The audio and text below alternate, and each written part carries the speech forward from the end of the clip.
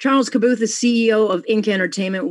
He is by far one of Canada's biggest and most successful nightclub and hotel owners. And, Charles, last we spoke, you were quite heartbroken over what was happening, not just to your industry, but mostly to those who had lost jobs or were, thought of losing jobs.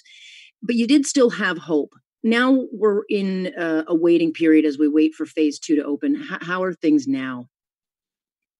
Well, things haven't changed for us at all whatsoever. Not even, we have not moved 1%. And we were all looking forward to opening this weekend. And then the bad news came down that we're not, which really makes absolute no sense whatsoever. That in some areas, one side of the street is open and the other is not, depending on what part of town you are. It makes no sense. There's thousands of people all over the parks, all over the streets, everywhere. We run the most controlled environment and business worldwide. We are controlled by the liquor board, by the health department, by the city inspections. We have well-trained people to offer a very well restricted and, plan for seating and cooking and serving people. Yet we have been left behind, and it was very disappointing. I appreciate everything everybody has done so far in the city to keep us all healthy, but really this was very disappointing and out of nowhere. Like they've been saying for 2 weeks, get ready, get ready. I was told we're opening this weekend off the record. We brought staff back. We started ordering food. We started prepping. We spend money on all the, PPE, on plants for the patios. I mean, it's insane the amount of money we went out on a limb for. And now we've been let down. And really, it makes no sense. I don't care what anybody says. I'm at a point where it makes no sense. Why don't you walk through Yorkville, see how many people are sitting close to one another or in the parks, anywhere. And then, yet we, in a very controlled environment, we're being told that we can't open. When you actually look at the numbers of the COVID cases region by region, and you see how many cases are in Toronto, 85 cases of COVID are in Toronto. We're a population of 2.9 million. We've seen protests through the streets here. We've seen them across North America. And when you hear, politicians say we just need to be a bit more patient, and you hear other people say, what's a few more days? I would have to think for not just small business, but yourself as a businessman, a few more days for a lot of people is the difference between bankruptcy and survival. Well, we were in the process of bringing back roughly 650 people for this weekend. So that's 650 jobs lost this weekend. And for no reason, honestly, for no reason. You walk around, everybody's out socializing everywhere, where, we now have lost the opportunity to have an amazing weekend. And in Toronto, the summer, A, is very short, and B, a lot of weekends are not great weekends. This is an amazing weekend. What a disappointment it is. What a disappointment from my end towards the politicians in the city for not having the strength to really pull it together. I am friendly and I'm friends with a lot of people that work at City Hall and in the government. And I'm very thankful for everything they've done. But at some point, you have to say, okay, it's time to go. And it was time to go a couple of weeks ago. And we've been hanging in. Mm-hmm. So many people are mentally devastated, financially. I know of 3 restaurants that yesterday, after the announcement, shut down. One of them had been around 30 years, family operated on college, 30 years in business. And yesterday, after that announcement, the father said, that's it, we're done. We're not doing it anymore. It's really devastating. And, the problem is also hardly any politicians has ever ran their own business. They're not aware of really what it takes. They think they do. But come and work with us for a week and see really. I don't know what they do at City Hall. They don't know what I do in my business. But I wish they had asked us for an opinion. I wish they had put us around a table and asked for opinion and so on. But who's going to support us? We have no support from the government whatsoever. Yeah, I mean, you just look around your neighborhood and your community, and we're starting to see, certainly up at the Yonge and St. Clair area, there are a lot of papered windows. There are signs in windows saying, we won't survive if you don't support us with takeout orders. I mean, restaurants that have been around for 20, 30 years. I mean, these are the places that make a community unique. You're in a different category because you own such large properties. You're one of the big wigs in this business. How has this affected your bottom line per se? I mean, I know you've lost business as far as dollar wise, but are you going to be losing any of your places, shutting down? I mean, moving forward, how hard will it be to rebuild? Well, we've had to reach into our own pockets, and money that was put aside for growth, money that was put aside for enhancement has all been used up. And honestly, in the next couple of weeks, we'll have to make some hard decisions. And the biggest problem for me is we have no date. We have no deadline. All we have is we'll let you know. And, at least a place like Montreal, they were told 2 weeks ago, on the 22nd, you're open. And, when you know your target, when you know where you're going, your timeline, you work around it, you work accordingly. Here, it's every day. It's like, don't worry, it's coming. We'll let you know. And then they come on the news on Monday or Tuesday about you can open Thursday or Friday. Well, do you know what it takes to open 20 locations with big menus? We have no food in the fridges. Everything, it's been 3.5 months we're closed. So there's ordering. And also the supply chain is weakened. There's a few people that have gone out of business. There's few people that do not have what we need anymore because it's not in stock, or it has become too expensive to carry, like things that are being brought from outside Toronto. Other provinces, travel, bringing merchandise by air or by cargo is just not feasible anymore. So we are now in the process of changing menus, changing prices, retraining staff. There's so much involved, and unfortunately, they do not know what it takes. They have not asked what it takes. They have not asked how long will it take you to get back into. They're just shooting from the hip, and I understand the medical side of it, but give us a target. We were at 400-500. We're down to less than 200. What is the target? What is the plan? There's no plan. Every day it's like, we'll see what tomorrow brings.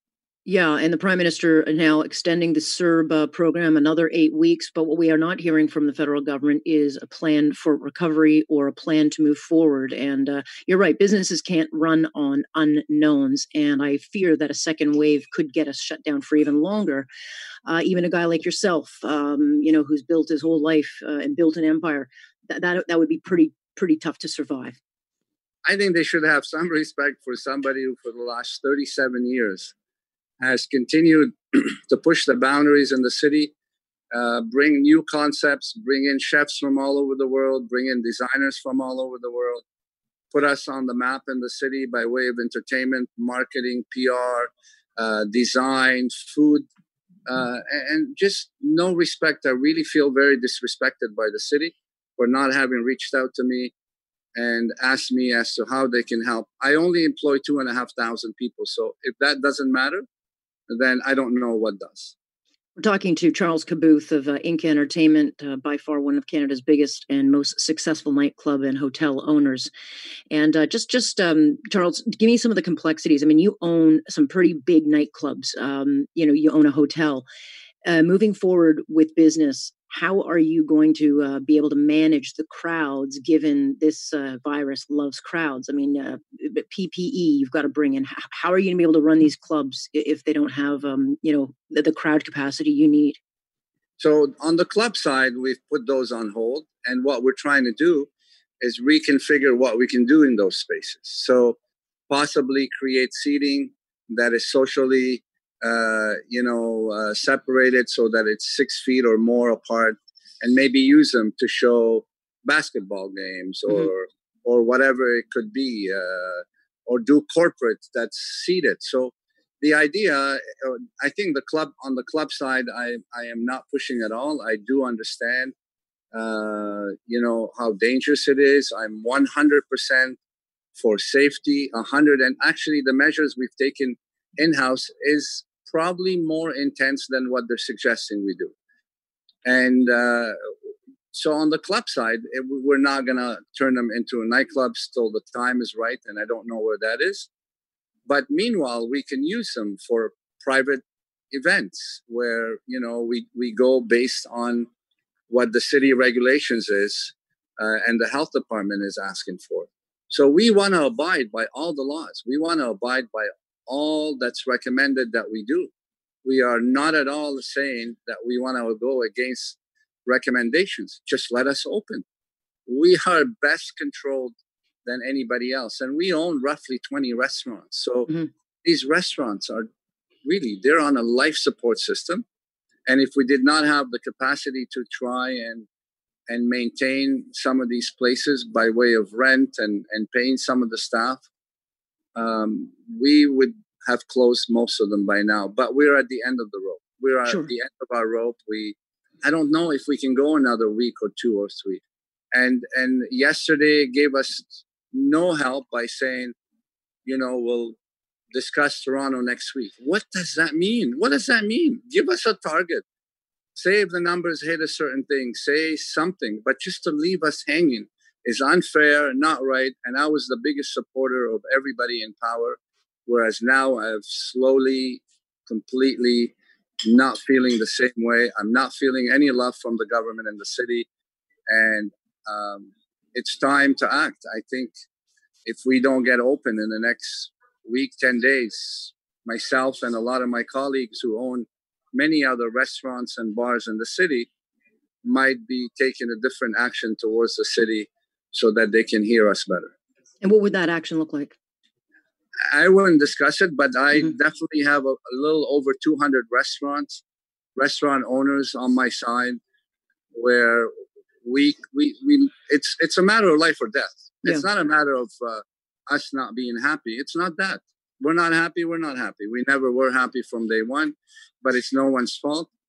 But right now, it's a matter of life or death. I have my back against the wall. I'm in a corner, and I need to get out of the corner or I am not going to survive. And with it will disappear hundreds of jobs. And it's not just my employees, but again, like I said, the supply chain is being hurt. Everything from a fisherman in another province to the suppliers here that are calling and begging me, please make sure you consider me when you open again. We're in deep trouble. And a lot of people have lost product that they were sitting on.